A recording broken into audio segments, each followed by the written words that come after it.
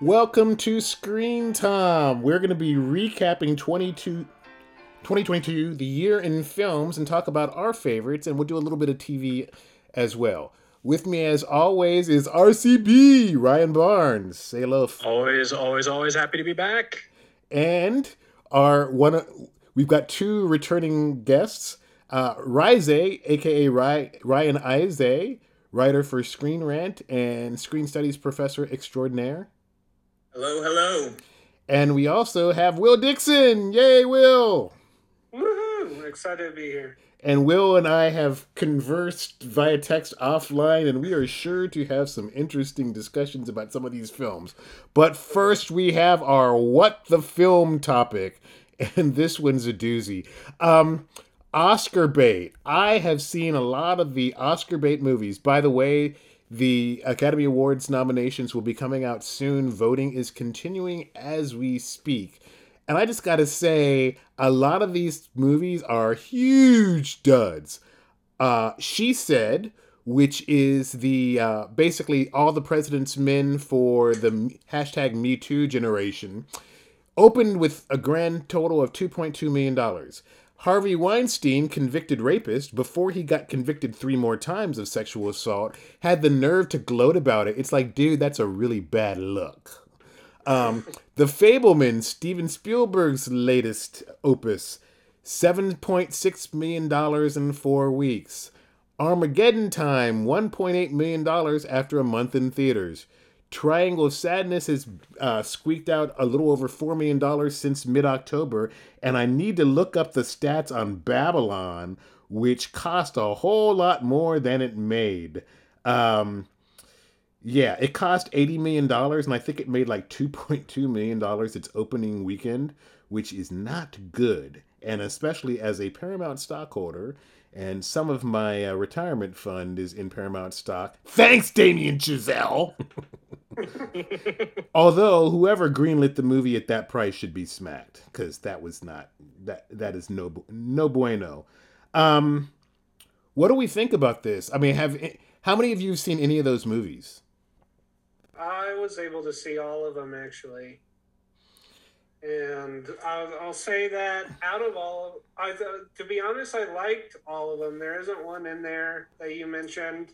I know we'll talk about Babylon here in a little bit, but She Said I thought was fine. I thought it was pretty solid, and then The Fableman's kind of the same. I had complaints, but I was like, that was okay. I really liked Armageddon Time and Triangle of Sadness. I thought Triangle of Sadness was a little bit more of a dull kind of parasite, but if you're going to make a movie about like classism and about how awful the rich people are, I'm kind of here for it.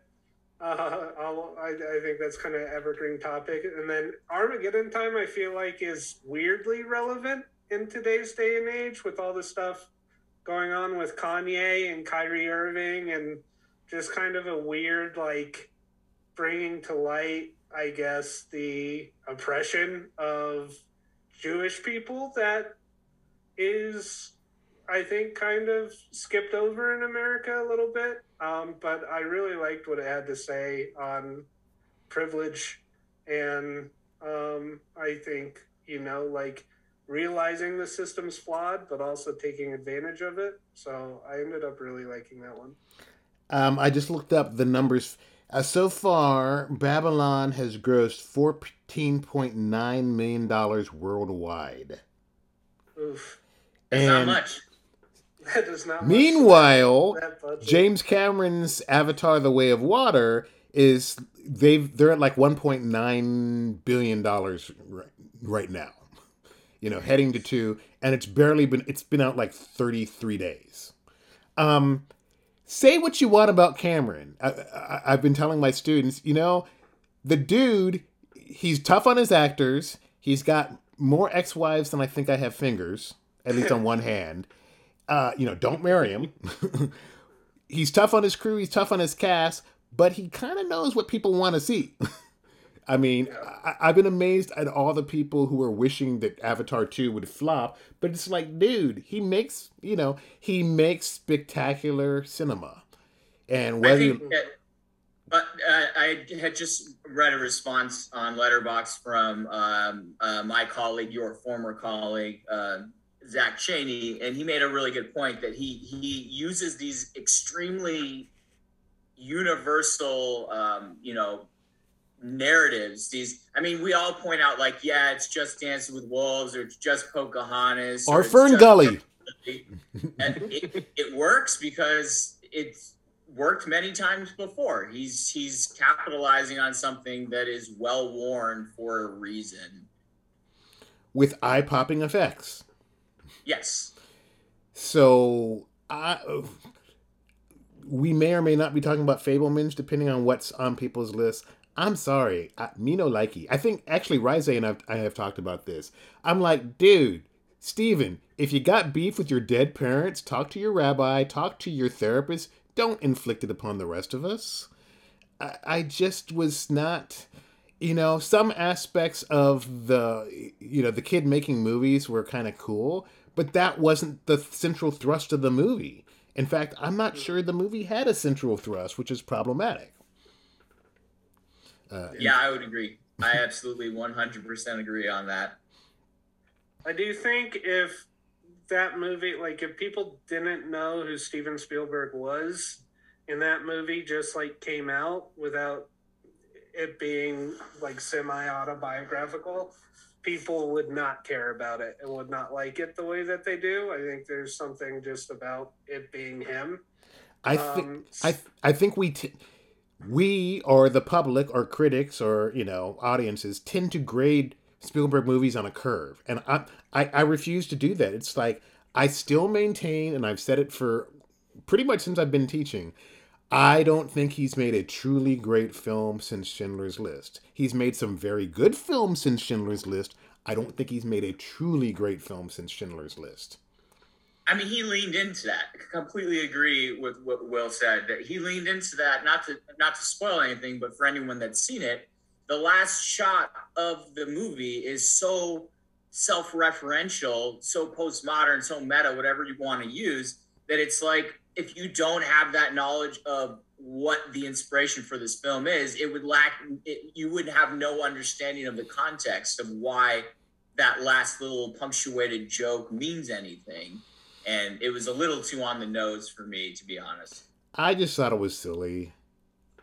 I wish he would stop working with Tony Kushner as a screenwriter. I love Kushner's plays. I do not like his screenplays at all, whatsoever.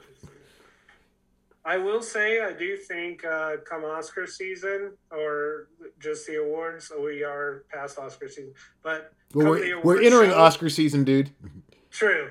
That he will win Best Director, though. That's my prediction right now. You think so? And I do. I think he will. And there have been moments watching The Fablemans where, like, when the kid is, like, cutting the film together in a scene, I won't spoil anything for those who haven't seen it, but there's a scene where I want to say titular character. Are we talking the Western? No, it's the movie he's making for his mother. Yeah. Like I was sitting there during that scene watching a kid edit a film, and I just sat there and thought, he is a phenomenal director, even if I'm not liking this movie that much. And I think my prediction is he will win the Oscar for this movie for Best Director. Yeah, he shouldn't win it for screenwriting, that's for sure. Rare. RCB, you've been kind of quiet. Any thoughts? Well, I'm kind of on the outs of a lot of this because I haven't seen most of the stuff that's up for Oscar consideration. This is what happens when you move an hour and 40 minutes away from Los Angeles, and most of the theaters aren't showing a lot of this stuff. But it's also just been like, I've kind of been burnt from last year's Oscars when everything back then was also kind of like, I could appreciate a lot of the technical innovation or shot composition, those elements of it, but none of these movies made me think, wow, I really liked that. They were all kind of depressing, and it kind of feels like we're more and more stuck in this place of you have great talent behind a lot of these movies, but a lot of this stuff is, like the Variety article was saying, it's about things that we're trying to not think about as a viewing audience. We want to escape. We want to go somewhere fantastical. We don't want to be regurgitating all of the stuff we've been dealing with for the past 3 to 5 years. And that was a motivating factor in me not wanting to see a ton of these things. And it's also just very interesting to see how so much of the industry seems very clueless about what works and what doesn't. The fact that in its entire run, Babylon has made less money than Glass Onion made being in next to no theaters for 6 days is an indication that people don't want to go show up to this stuff at the theaters. And Netflix, you should start thinking about leaving your movies in theaters longer because you could make some money, because we all know you're in the red. You're not fooling anybody. Reed Hastings doesn't care about making money. He just cares about spending money. He better be hoping he doesn't have some loan sharks want to repossess his building or theater, because I just don't understand his thinking. Because they told him that. I mean, they out and out said you should consider either another run for Glass Onion or bringing it back to theaters. And he's like, not interested. He wants more subscribers. It's like, I'm really starting to think, and Ryze, this is a common discussion / argument we've had over the years now, but at some point they need to make a profit. And it's been a while, and you can't just keep jacking up people's subscribers fees, because that's how they lost me. Will, just want to let you know, I really did like Armageddon Time, and that did find its way onto my nomination ballot for WGA for original screenplay. Because there were so many things that I wanted to nominate that weren't eligible. But yeah, I was pleasantly surprised. And I'd had the screener for a while, but I'm like, okay, I'm in. Okay, so you know the order. Let's go down each of our top 5 films, and you can have a few honorable mentions you can give at the beginning, and you're free to do them in whatever order. If you want to go 1 to 5, or you want to go 5 to 1, or if you're like me, because I like to go alphabetically, because, I don't play the whole, this one was much better than that one. So, Will, you're up first. Sure. I will start. I have 3 honorable mentions. My first one, and surprisingly not the most controversial one on my list, I'm guessing, is actually Jackass Forever. That's on my list. Yes. Yeah. Which I think, narratively speaking, it doesn't offer anything. Who cares? However, I went into the theater, I feel like, at a time where I really needed a laugh. And from what I needed from a movie, this one delivered more than any other. I went in and I just laughed from beginning to end, and just it felt like, I don't know, like 50 pounds lifted from my chest after I finished it. I've since watched it multiple times and really like it. I think for me, too, weirdly enough, that the pandemic helped the franchise because so much of that Jackass franchise is messing with other people or doing like gross stuff. That I typically I don't hate, but like it's not my favorite thing. And this one, because of the pandemic, they weren't really able to create cringeworthy situations with unsuspecting people, and so they kind of had to turn on themselves. And they did a lot more psychological stunts and things like that because they're older and can't take the hits as much, and it completely worked for me. I just laughed from start to finish, so that's on there. Another one was George Miller's 3,000 Years of Longing, which I think is, most people would consider just an all right movie, and I totally understand that, but I just really loved it. It felt like a fairy tale, and I was in the mood for that, and I wish there was just 1,000 more movies George Miller did like that I could have just binged after watching it. And then my third mention, which might be on some people's lists, but it definitely deserves a mention for me, was Guillermo del Toro's Pinocchio. I went and I saw that kind of by myself, just at the spur of one evening, and just start to finish, I was like smiling at what a fit Del Toro was for this movie, and I could just feel how much he cared about it in every single frame, and it really rubbed off on me. Cool. So yeah, those are my three honorable mentions. I barely missed a cut.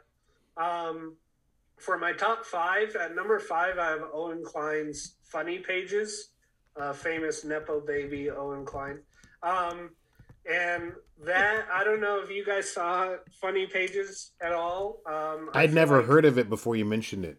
Okay. I feel like it was a pretty divisive film from my friends who did see it, because the film is gross and it's definitely indie and weird, and all that sort of stuff. But I thought it captured the artistic journey incredibly well, in terms of being like an insecure egomaniac that I feel like most aspiring artists kind of are. But I also felt like it had a lot to say on mentorship and the importance of a mentor. And I completely loved it after finishing it. Number four, I have Charlotte Wells' After Sun, which I went and saw with a couple of friends, and I felt like the movie, it's a movie where you don't really understand why it's so great until it finishes. But after it finishes, you just sit there kind of thinking about it.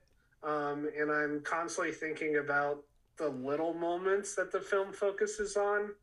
And yeah, it just completely broke my heart. And I thought it was a masterpiece, and I can't believe it was a directorial debut. And then number three, I have the film Tar, Todd Field's Tar, which, in my opinion, I think is the best screenplay of the year. I was really scared watching it the first 20 minutes that the whole thing was going to go over my head. And then I kind of got past the fact that the character is very curated and supposed to be presenting it herself as this total genius. And I feel like very successfully does. And then as the film kept going, I thought it was kind of a very interesting take on cancel culture, so to speak. And maybe it didn't have like a ton of to say about cancel culture in general, but just separating the art from the artist, is what I kind of got, and if that is possible. And it also has, I think, the one of the greatest last shots I've ever seen in movies. And then number two, which I'm sure will be on a few lists, was Everything Everywhere All at Once. I saw this. I heard obviously good things. I tried to see this as early as possible, and I went to an early screening of it. And I just thought it was one of the best films I've seen in quite some time. It just had so much heart behind it. I feel like, especially coming after the pandemic, taking on a topic of feeling like nothing matters and finding the importance in love in that time, just I completely got to me. Not to mention how just big and vast the movie is, while touching on so many genres. I felt like it did all of them like well to really well. And then number one, which is the most controversial pick, and we've mentioned it multiple times, is Babylon. And the reason why I love this movie so much is I think we've kind of mentioned on this podcast, even just at the start, that we've been feeling a little discouraged with movies lately.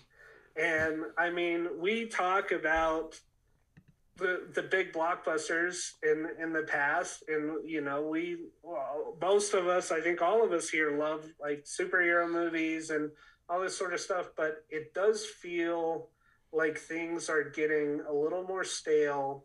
And I felt this movie kind of tackled the idea of the studio system taking something as rich and wonderful as filmmaking, which people may roll their eyes at this, and I totally understand because it may be a pretentious take, but I think there's such a universal language with filmmaking. There's such a it's to me it's like one of the closest things, not just filmmaking but art in general. It's one of the closest things to like proof of God. And it's because it's so universal, and it's so like you're able to communicate with so many people with different experiences, different upbringings, all that. They can all go see a movie and understand characters and understand things. And I feel like that's so pure and so wonderful, and that the Hollywood system did what humans do, of course, and kind of bastardized it to make a profit off of it and really focus on what's going to make the most money instead of how like wonderful this thing is. So seeing Babylon in a year where there were so many movies about movies and the power of them and how wonderful they are, also seeing it a week after Avatar 2, where we're sitting here talking about how, yeah, the story, it's just as pandering and wide as possible, but you just go there for the effects and, you know, the experience. And also on the tail end of finding out the South Park creators just got funding for a deepfake studio. I feel like we're going further and further away from what makes film authentic and like why I fell in love with it. And I'm scared that people are going to be like, oh no, people don't care about stories. They care about big experiences. Look at Avatar. It's made $4 billion, the two of them, and things like that. And so seeing a film that was kind of a big FU to Hollywood really resonated with me. There's a lot more I could say, but I don't want to take up the whole podcast. So I'll end it on that. I will say this for Babylon. It has achieved an almost singular effect. People either really love this movie or they really hate this movie. There is like no middle ground. I personally am in the latter camp. I was really disappointed in Chazelle because I expected much more, and the whole his whole pee pee poo poo caca approach to that movie is like, dude, you've already got a directing Oscar. Why are you acting like a kindergartner on the playground? So. And the massive dump an elephant takes on a hapless character at the beginning of the movie, for me, that's what a lot of this movie felt like. And yet there are moments of magic in it. You could edit a much better, much shorter movie out of this, but I just think it is a big swing and a big miss. And I saw it with my associate dean, who's the lead cinema prof. American film history is one of his specialties, and he no like it either. So I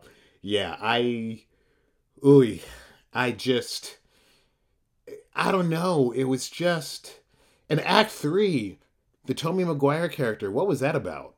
It was, and I'll be honest, there were 3 things in it that I downright didn't like. The bodily fluids from animals and people alike, I didn't work for me. The Tobey Maguire thing went just, I laughed very hard at his screenplay idea, but the whole like sequence didn't quite work for me. Nope. I will say though that if this had been a tighter and really like strong and strict script, I don't think it would have lived up to the name Babylon.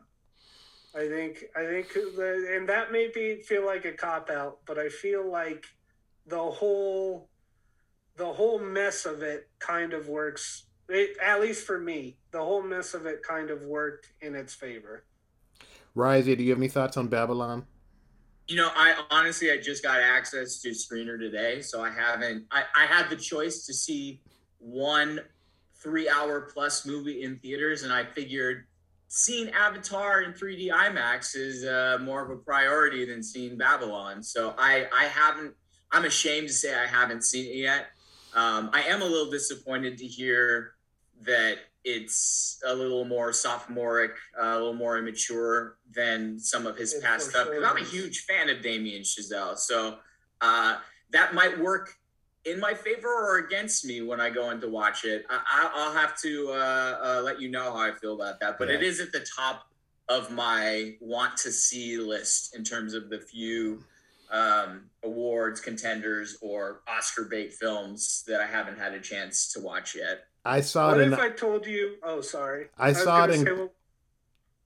I saw it in glorious IMAX on opening day, so that is probably not the best way to see that, because you will feel like these bodily fluids are, true, larger than life, and then some. What if I told you the film had jazz in it, though, Izay? I mean, unless it's just, I think it's funny. I think it's funny how much he uses jazz, but I'm more interested in finding out if it has this pursuit of dreams at all costs theme that you can find in all of his films, even the non-jazz one. Because I think First Man, while it's not my favorite of his, I think that's his best directing effort to date. I love First Man. I do too. I will defend it. I have a very dear friend, Jan Batchelor, prolific screenwriter and USC screenwriting prof, who hates it, but I love First Man. It just does. It works for me. Let's move on to RCB. So my list is definitely going to be much more commercially known than Will's. Will is definitely much more into the indie stuff that came out this year. But amongst my honorable mentions, I still really appreciate the visual look of the movie Lightyear. I think it is tactile. It feels lived in. I love the sound design of how everything feels like it's just these little bits and gears popping in and out. As much as there are people who don't think that the story is great or didn't like that it was Buzz without Woody, this was the kind of thing that I was wanting Pixar to be more daring to do, is to do continuations of characters while not just being straight up sequels. I think that concept went over the heads of quite a few people who went to see it, which is why we don't see any more continuations like this on their upcoming slate and why we're getting Inside Out 2. But I still have a great time with this movie. It feels very Pixar to me. I love the cat, and I didn't think the cat was going to steal the show because I thought that was just people being commercial, but Socks the cat is hilarious in this movie, and I love every second he's on screen. So not enough to be on my top list, but it's one that I think is worth talking about. Another one that I think is worth talking about is Top Gun Maverick.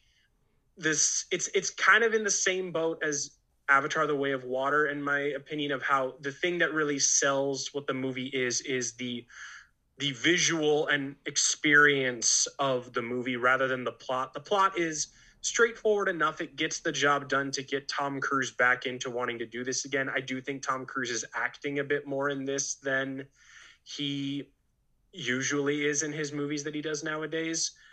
I think a lot of the aerial combat, of especially just seeing in the cockpit, that you feel that these guys are being put under pressure.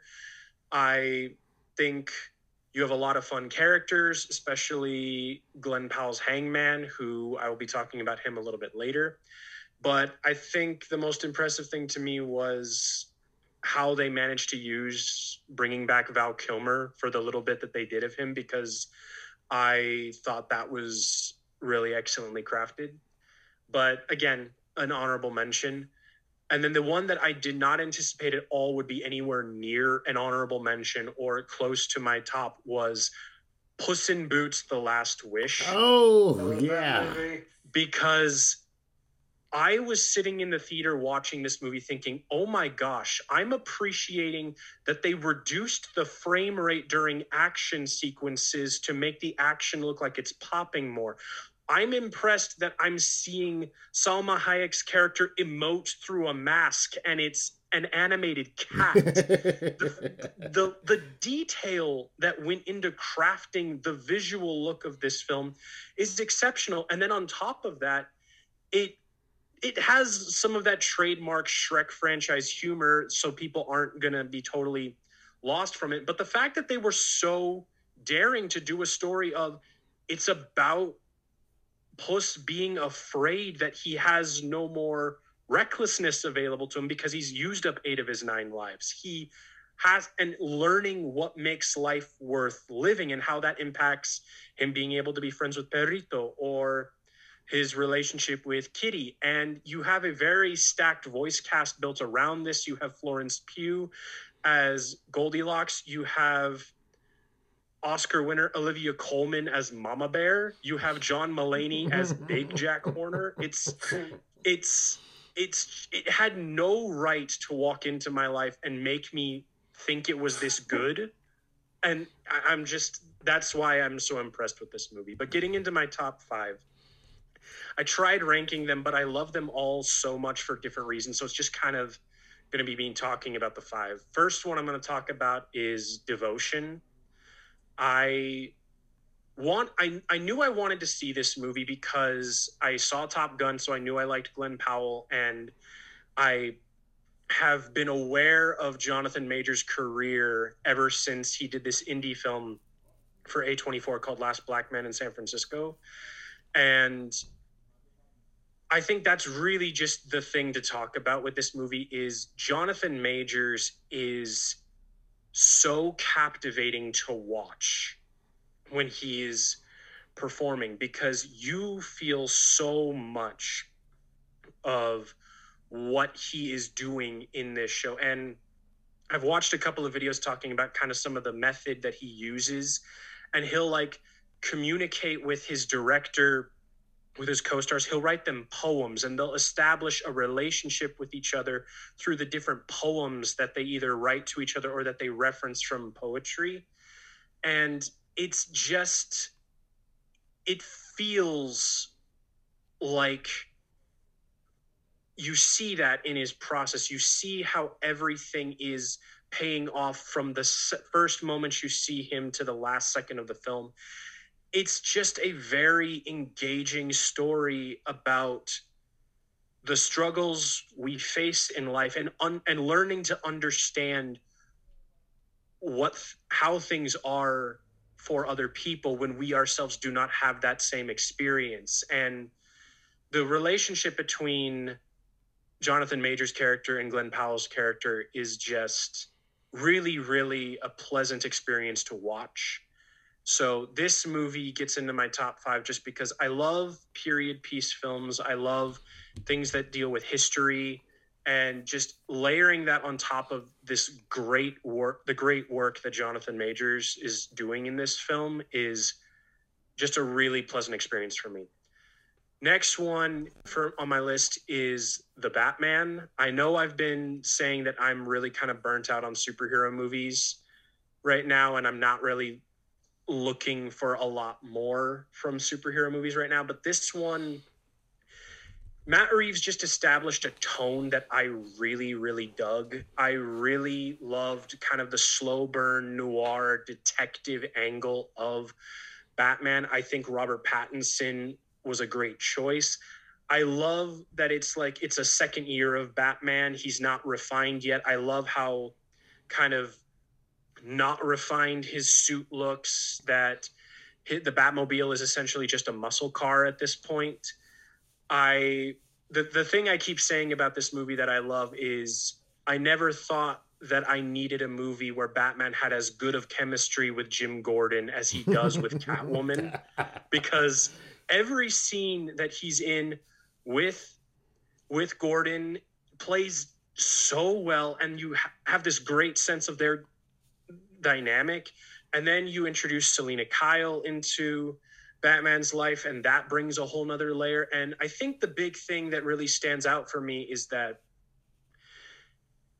in a year where like so much of superhero movies kept pushing and pushing and pushing at the spectacle, the fact that at the end of the day, this movie's message is learning that you can do so much more by giving people hope than exerting vengeance. And that is always part of the journey of Batman. But to hit it so clearly there, and to have something that just felt like I was really enjoying watching the experience unfold. And I'm guessing that I know that I like this because I've watched this movie 3 times and have not bothered that it's a nearly 3-hour movie. So Fun that fact, goes on my list. evidently it is the most rewatched movie of 2022. Really? Yep. More than Everything Everywhere? That's surprising to me. And then going on to my next film is Glass Onion, because as most people who talk to me know, Ryan Johnson is my favorite writer-director working right now, which is why when my memories pop up on my photos of, it was like just over 2 years ago now, that Tom was kind enough to invite me to a screening of Knives Out where I got to meet Ryan Johnson. I love this world. I love the world that he creates with Benoit Blanc. I love the idea of just dropping into a new cast every time. This one was one of those movies where, like, as someone who has acted, looking at that set of just the island that they're on the whole time, I'm like, oh my gosh, it's like a jungle gym for acting. There's just all of these like nooks and crannies and little details that you get to play around with. It's one of those movies that I've gone back and forth a little bit on how much I love it, because there is some annoyance to me at the behavior of some of the characters. I understand why they're doing everything they're doing, but it's one of those things where is this as rewatchable because these guys are really not great people? And then you watch it again and you watch it again and you watch it again. I'm like, yes, it's so rewatchable. I love everything that comes out of Kate Hudson's mouth in this movie. What is reality? It is so absurd. And you have all of these great moments, like when she's talking about just like, people can't handle my truth. And Benoit says, it's a dangerous thing to compare speaking without thinking to telling the truth. And like those little things where you just sit in there and it's like, it's those things that people might have thought about in their head, but you put it into words and you have Daniel Craig say it with a thick Mississippi accent, and suddenly it just sounds revolutionary. I loved the structure of this one, I think a little bit more than Knives Out. I love the going through the plot and then going back and adding another layer to what was going on, and then the big reveal at the end. And it's just one of those things where, like Knives Out for me, it's very fun to keep rewatching. It's picking up on all the little details. And if Ryan Johnson makes something, I'm going to show up for it. So it was undoubtedly going to end up on my top 5. Next one is one that probably no one else is going to have on their list. I feel pretty safe saying that. And that is Fantastic Beasts: The Secrets of Dumbledore. After Star Wars, the Wizarding World is probably my favorite franchise. And the thing that the two of them have in common for me is that you could strip away Luke Skywalker, you could strip away Harry Potter, you could strip away all of the characters from these worlds, and the world has me intrigued to see more of it. And that's really what I got out of this movie. Is it's fun to see, again, something set in the past, even though it's fictionalized. The idea of what the Wizarding World looked like in the 20s, getting to see all these different cultures throughout the movie. And it was kind of just a fun heist movie with like seeing what a younger Dumbledore would do, setting up a crew, going out on a mission. And this movie obviously is one of the more talked about movies for what it has going against it, specifically the problematic comments made by the creator of the world, the fact that they dropped Johnny Depp and put in Mads Mikkelsen, and the fact that Ezra Miller was there at all. But none of those things really bugged me, because I really feel like I'm able to separate the art from the artist, so I don't really associate a lot of this with what J.K. Rowling says in her personal life. As much as people would lambast me for this if they actually knew me and were diehard Johnny Depp fans, it's an unavoidable fact Mads Mikkelsen is a better actor than Johnny Depp. And I think he brought more to the character of Grindelwald than Johnny Depp did. And Grindelwald is just also a character that I find more interesting than Voldemort, because there is a little bit of nuance in his relationship with Dumbledore, where Voldemort is literally just like evil, a guy who's ashamed he's half Muggle and pure evil. And the thing that really cinched it for me with this movie, because I was mixed on it the first time, but watched it a couple more times and it came around to really loving it, was there's a scene where Dumbledore is explaining why his sister died to Newt. And I already knew what he was going to say, because J.K. Rowling had released in one of her things on Pottermore or something, how the events of how his sister died. But Jude Law's performance moved me to the point where I'm like, I knew everything he was going to say, and I still felt something. So that really impressed me. I also just think visually it was one of the more interesting films in this franchise in terms of magic combat, in terms of the scope of what they were trying to accomplish. And as time goes on, I'm becoming less and less a fan of the Harry Potter franchise, because it is so locked into this time period of like the middle school to high school age, which is what the books set out to be to begin with. And I'm just more interested in pursuing stories about other characters. Also, with this franchise, every time the camera rests on Dan Fogler as Jacob Kowalski, I am happy, because the man is just chewing the scene. And then the last film on my list is Everything Everywhere All at Once. I have never had an experience going into a movie theater to watch a movie and just coming out feeling like I've witnessed something I could never even fathom in my wildest dreams of coming up with everything that just happened in front of me. And I also came out of it very sad, because I found myself like kind of being stuck in that headspace of where Joy / Jobu Tupaki is in a lot of this, of thinking that nothing really matters, or I can't contribute anything. And it's just needing to go back and look at it again. And the second time I watched it, it was the first time I was showing it to my mom. And that sent me down a whole nother rabbit hole of thinking, oh my gosh, I'm shocked how relatable the struggles this family are going through or has been similar to what I've gone through with my family in some respects. And it's just an incredible feat. And the fact that you have a movie that ends with an optimistic tone, with Wayman convincing Evelyn that, hey, there is never a reason to not try to do better, to seek better. The fact that love won out in the face of the nihilistic everything bagel. And it's just one of those movies that's hard to talk about, because it's literally so much in the experience. And it's one of those things where, like, I wish more franchise films and just films in general would be able to nail what this film nails so well, which is something that is visually stunning to watch, but is at the heart of it about just what we go through in life, and reminding us that we are not alone in the struggles and we are not alone in the triumphs. So those are my top 5 films of the year. Cool. And that we will be talking a little bit more about some of those, because you and I have a few films in common. Rise, hit me.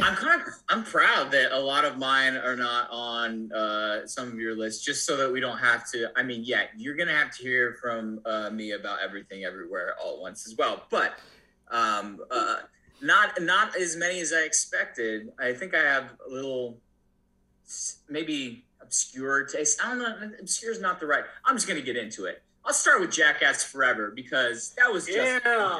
Is this one of your films or is this honorable mention? No, this is honorable. I'm going to start with my honorable mentions. I have 3. I won't spend much time on them, and then I'm going to go 5-1. So okay. Jackass Forever.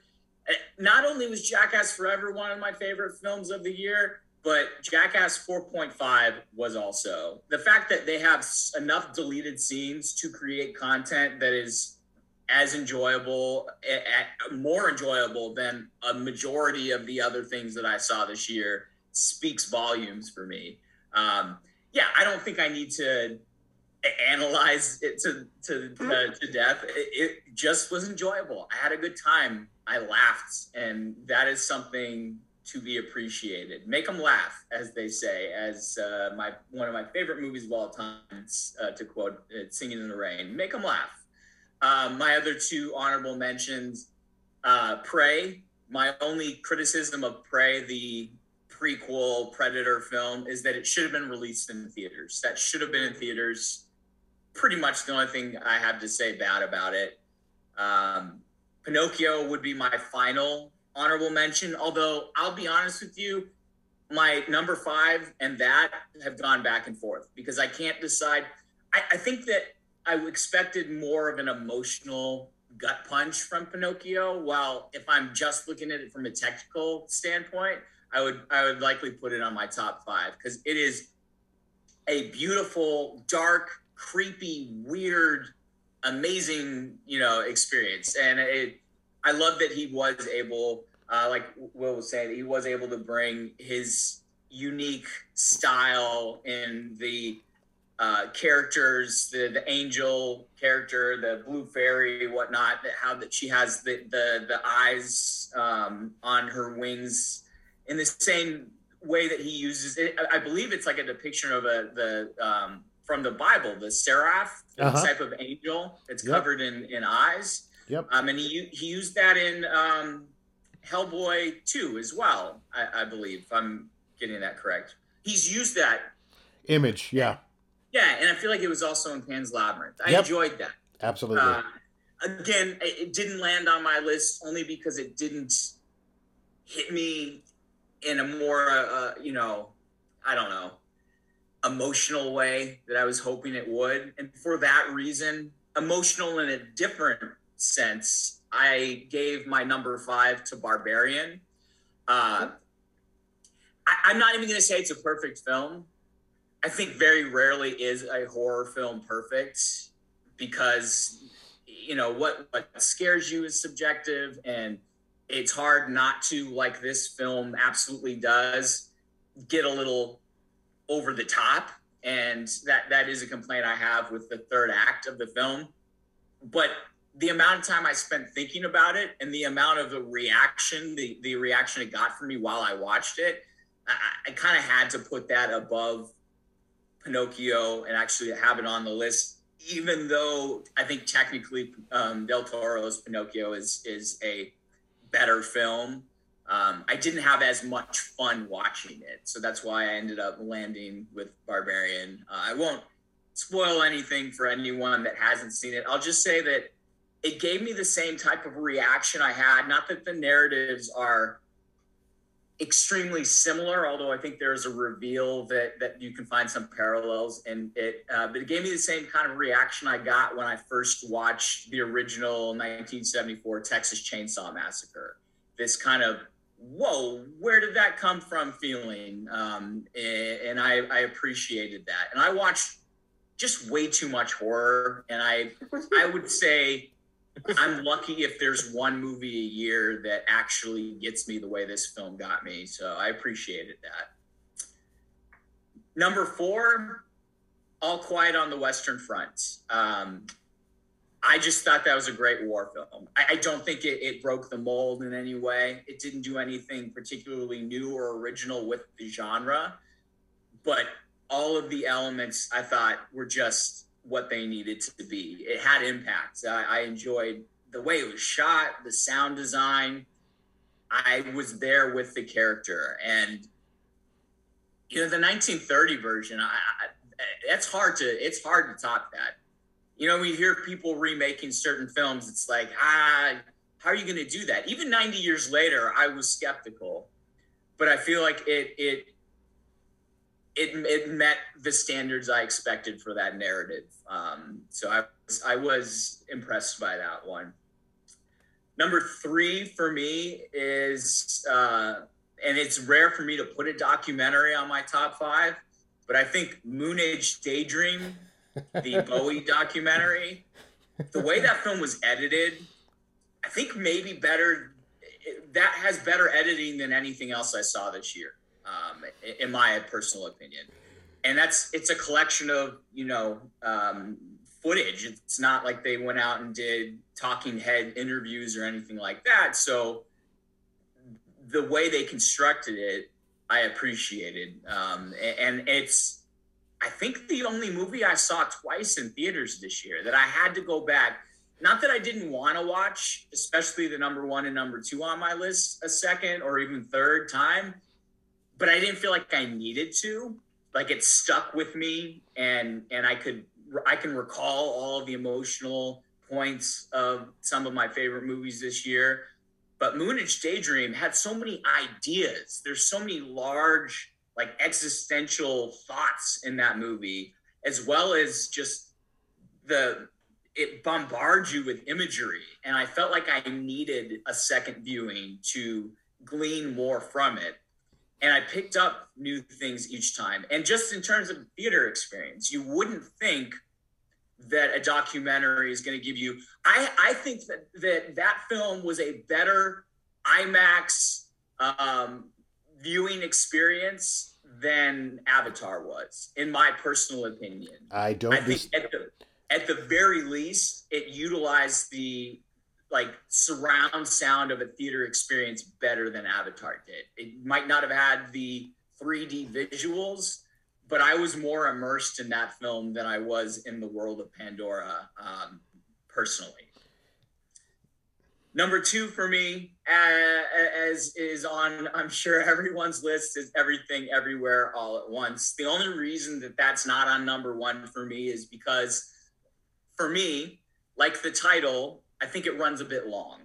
It overstayed its welcome. I love the way that it landed. It's just somewhere in between the second and the third act, I started feeling like it got a bit redundant, and it lost me, not my attention, but me feeling like this is a perfect film kind of drifted away as they started repeating certain things. But yeah, I'm a huge fan. My favorite filmmaker is probably Charlie Kaufman. And for me, this felt like a Charlie Kaufman, Jackie Chan love child.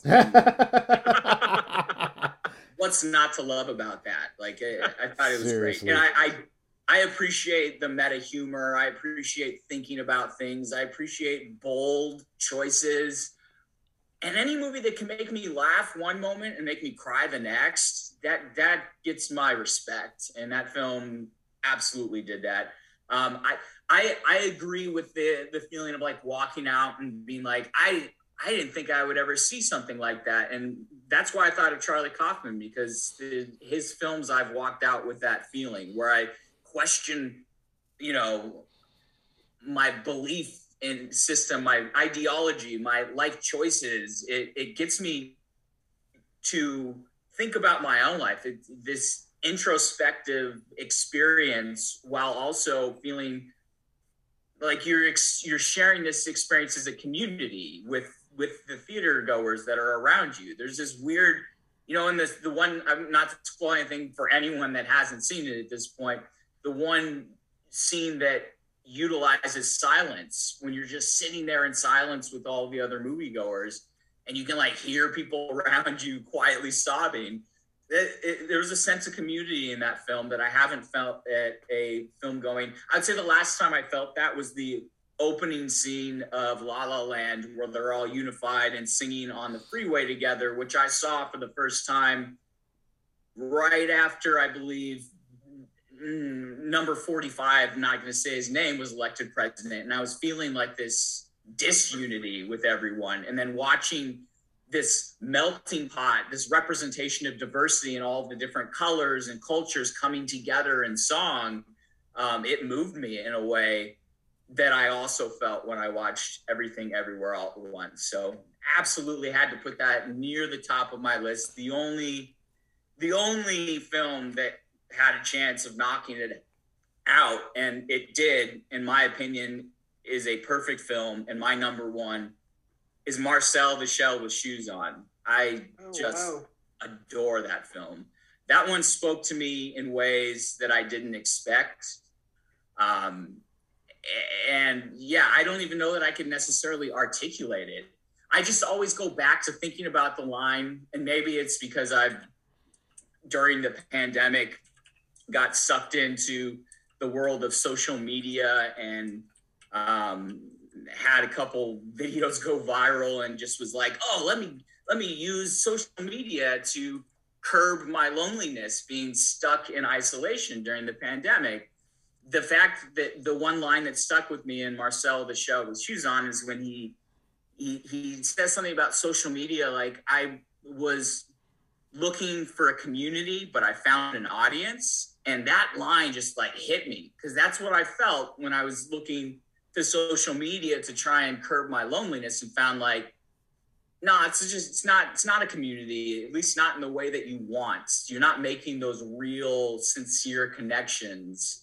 And perhaps that's why it spoke to me more than other ones.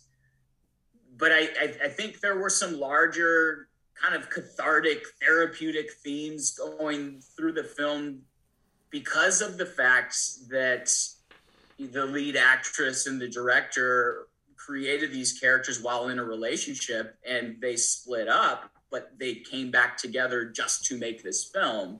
And you kind of feel that in the dynamic of the relationships. It's a healing film, not just in watching it, but you felt like them making it had some like healing properties for them. And I don't know, I felt that. I watched that movie on my own in a theater, not another person in the theater with me, just bawling my eyes out. Like, I'm glad no one else is here. I guess I would have enjoyed that community experience that I did with Everything Everywhere All at Once, but it hit me so emotionally that I was kind of like glad to have the isolation for that particular film. So yeah, that's my top 5. Cool. Mine probably won't take as long because I've got some repeats from other things. Honorable mention. Even though ideally I would say a tie between The Batman and Wakanda Forever, I'd give an edge to Wakanda Forever, which I've seen 3 times in the theater. And don't get me wrong, I liked The Batman. I liked the approach that Matt Reeves took. However, I really missed Bruce Wayne, because there is really no Bruce Wayne in this movie. There's a character named Bruce Wayne is really the Batman not in the Batsuit. So I hope that whatever he does for the follow-up, that he has, that Reeves has RPATs establish that Bruce Wayne is a mask that Batman wears to accomplish tasks he needs. And I do like what RCB said about the chemistry between Jeffrey Wright and Robert Pattinson as Gordon and Batman, as well as the chemistry between Zoe Kravitz and Arpats as Catwoman and Batman. I'm convinced that if you don't have chemistry with Zoe Kravitz, you don't have a pulse, because she's got chemistry pretty much with anybody. I do really love Wakanda Forever. They were handed, whether you want to call it destiny, kismet, fate, whatever, they were dealt a very raw deal by the fact that they lost by the unexpected death of Chadwick Boseman after 4 appearances on screen in the flesh as T'Challa, and then the voiceover performance in What If.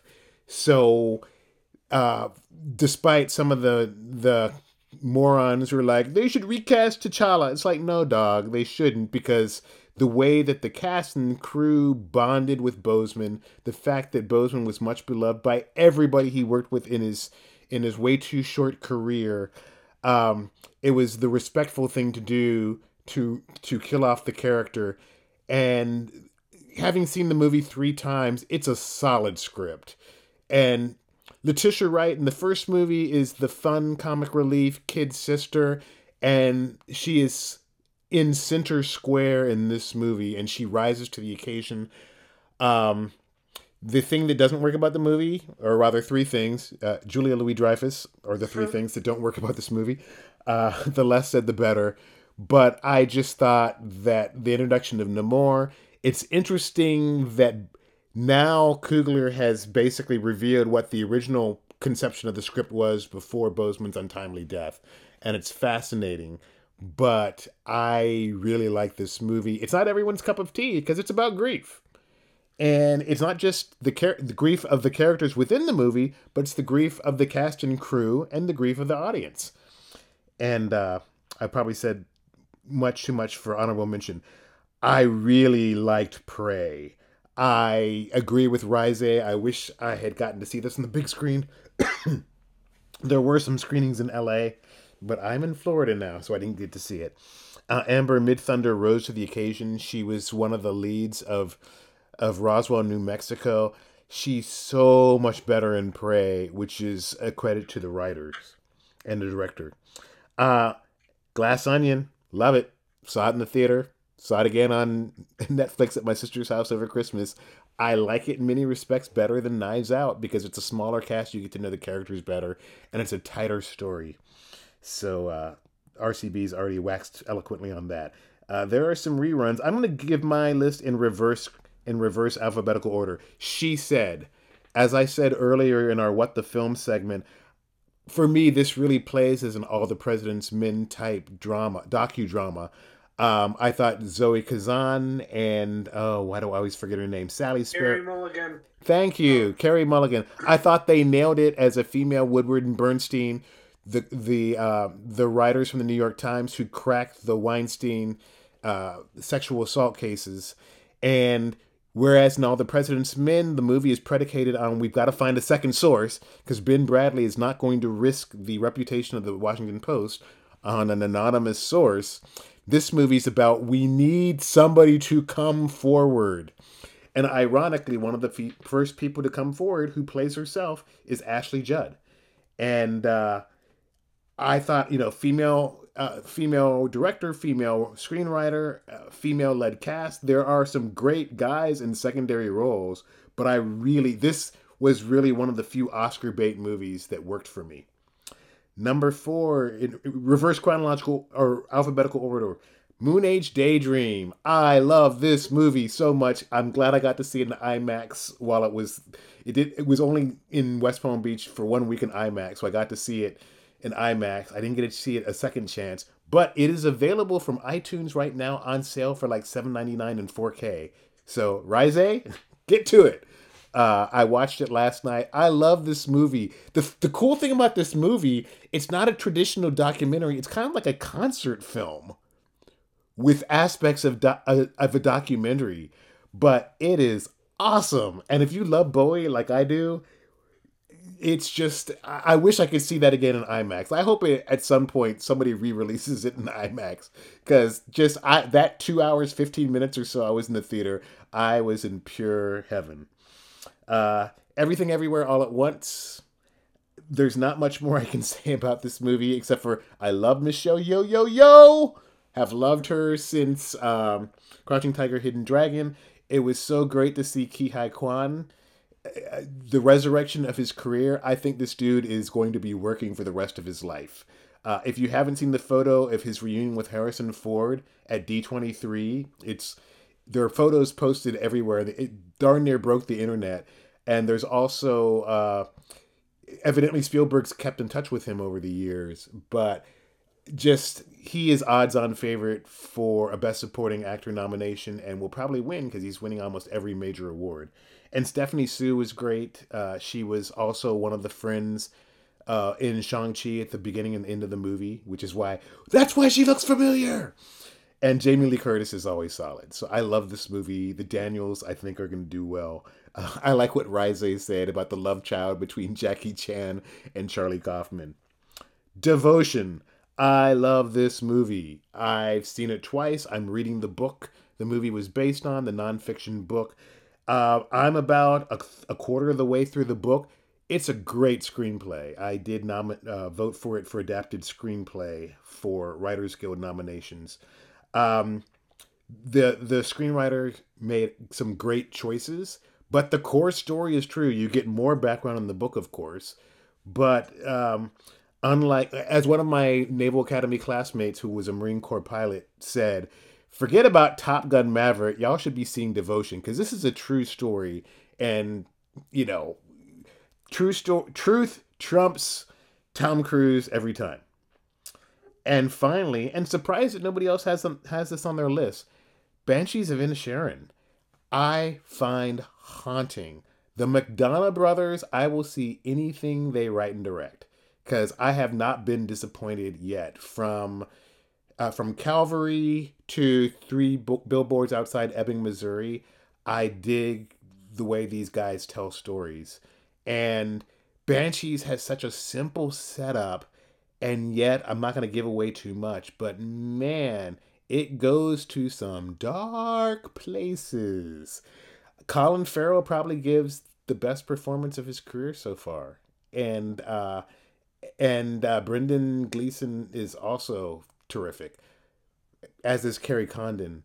But yeah, it is haunting. It sticks with you. It is not an easy movie to watch. I think Ryan and I talked about it off podcast a couple weeks ago. But man, you will not forget seeing this movie because there are some images in it that will stick with you. But everybody, the clear winner, the clear winner is Everything Everywhere All at Once. All four of us had it on our top 5. So cool. It'll break my heart when it doesn't win Best Picture. You know, as long as the Fablemans doesn't win, that would be. So last call. Just real quickly, what are some of the best TV shows y'all watched last year? Let's go in the same order we went in for films. So that would be you, Will Dixon. My favorite TV show last year, which I'm sure is also a popular choice, is Severance. I thought that was just brilliant. It felt like a good episode of Black Mirror that was just a full season long. Like, I feel like it's so relatable of the idea of kind of checking out while you're at work, and almost kind of the idea of like if it's presented to be able to sever yourself and be like, yeah, you just clock in for work and you clock out. That's the next thing you know. So it's essentially all you have are your free times and your happiness.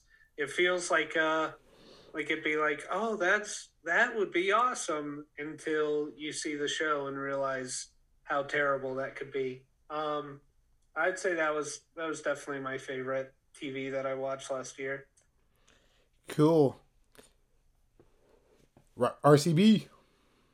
This year I felt like I watched a lot more television than I usually did. So quickly, just a handful of things. I'm very partial to the Taylor Sheridan Yellowstone spinoffs. We got the back half of 1883 this year, and we got the first couple episodes leading into this year of 1923. I think both of those are great. As a very casual Star Trek fan, I found Star Trek Strange New Worlds to be very, very enjoyable. I also enjoyed watching Paramount Plus's The Offer. I know that a lot of this is probably heightened or somewhat fictionalized for the sake of entertaining storytelling, but my goodness, Matthew Good chews the heck out of every scene he's playing as Bob Evans. He is so entertaining to watch in that show, as is Dan Fogler playing Francis Ford Coppola. A steady favorite of mine was second season of Only Murders in the Building, and they just announced that Meryl Streep will be on season 3, so that's pretty crazy. It's just a weird mix of all these fun things. There is a scene in season 2 of Only Murders in the Building between Amy Ryan and Jane Lynch, that was probably the funniest thing I saw on TV this year. If you know, then you know. And guilty pleasure, I really enjoyed watching Willow. It was kind of unassuming, didn't take itself too seriously, and I wish more fantasy would do that. I think that things like Rings of Power and House of the Dragon are so consumed with being serious while also being in fantasy that you lose some of the charm of the genre. But best TV show for me would have to be Andor. It's gotten me to a point where I'm like, I didn't know Star Wars could make me feel this way. And in the recent years, the only things that have made me feel this way about Star Wars have been The Last Jedi and Star Wars Visions. It's just something that felt like, oh my gosh, you can take Star Wars to this level of intellectual writing that isn't built on nostalgia or fan service, and you can just tell a really good story and suddenly get me more invested in the Empire. They're not just a bunch of boring space Nazis in white armor.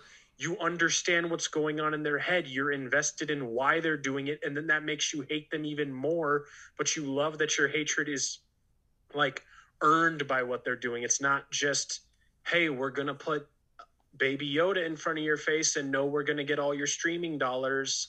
It's just one of those things where it feels like I'm excited that the galaxy far, far away can be elevated to something beyond what it seems to have just been the last several years. How about you, Rise? You know, there's so many TV shows that I want to watch that are like at the top of people's lists, and I've slacked off. I just got my screeners for Severance because I don't have Apple Plus. I'm not fancy like all y'all, so I do want to check that out. And I did just, get through Wednesday. I say get through because it didn't blow me away the way that I kind of hoped. Don't get me started on Wednesday. We'll stick to positive things today. I think we'll veer away from that. So I'll say the two things that really did impress me were returning shows rather than new shows, because I feel like I can keep up with those. But the new ones I'm hesitant to start because I'm like, I'm just going to have to wait like 6, 7, 8 months for the second season. So why start it now? Why not just wait? But the shows that returned that I really liked, I thought Barry was a solid return. It went to some dark places that I really appreciated. How about that finale too? Yes, I don't know where they're going to go with the show, but I'm here for that they have to take it in a new direction. This has to be the last year, considering where they ended. I mean, they have more seasons coming. Well, so, we have one. We have one more season coming, but I think it's the last one. Right. No, I think that's a good idea. You don't want to outstay or overstay your welcome, which for me, Ozark did a little bit. I love that show, but the final season kind of let me down a little bit, to be honest. The other returning show that I was not at all let down by, which I think honestly just gets better and better, is Stranger Things. I think this is the most cinematic TV show that I've seen.